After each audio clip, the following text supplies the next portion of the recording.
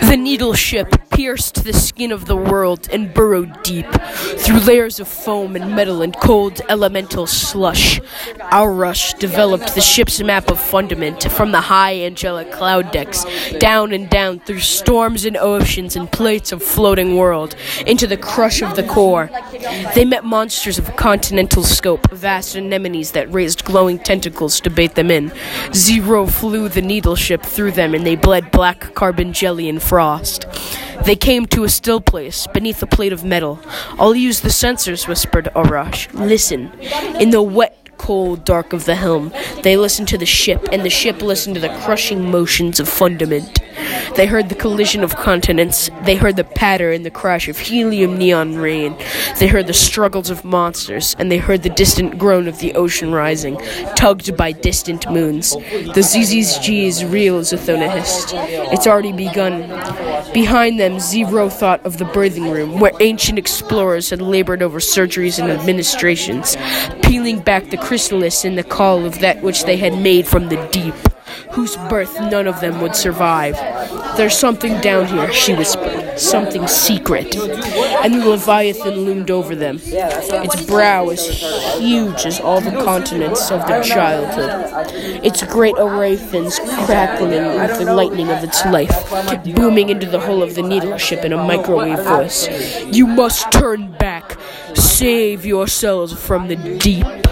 Save the world from yourselves. You must turn back. We live on the edge of a war between formless and form, between the deep and the sky. My eyes are wide, my gaze is long. Across the universe, as far as I see, the sky works to change its fires, and the deep drowns the ash. Sky builds gentle places, safe for life, beloved fundament, refuge of trillions. The sky treasures this rich place, but the deep is here with us. Cold logic tests our walls. The deep claims its dominion, a ruthless final age. Old Leviathan, creature of myth, this world is no refuge. We live short, hard lives. We die in the dark. The storm above us will never end, and soon the God wave will take us all. Above us there are only storm joys, monsters, and moons of apocalypse. Let us go down where we may discover truth. Some power to avenge ourselves upon our betrayers, some hope of survival. What power calls you down to the deep? What instinct draws you away from high hope? Quick-breeding krill people, I tell you, for eons I have watched your struggle, clinging to the sharp edge of survival, balanced between the deep and the sky.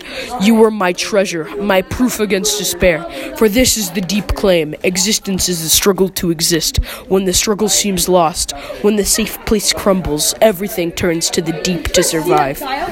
I reject the deep claim. You will turn back, sweet krill of hope. You will choose the sky instead.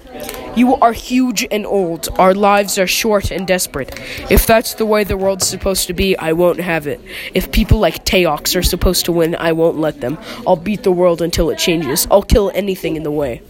This fatal logic, hear my monopole scream. It will consume you. Before you lies the worship of death, the ruinous path.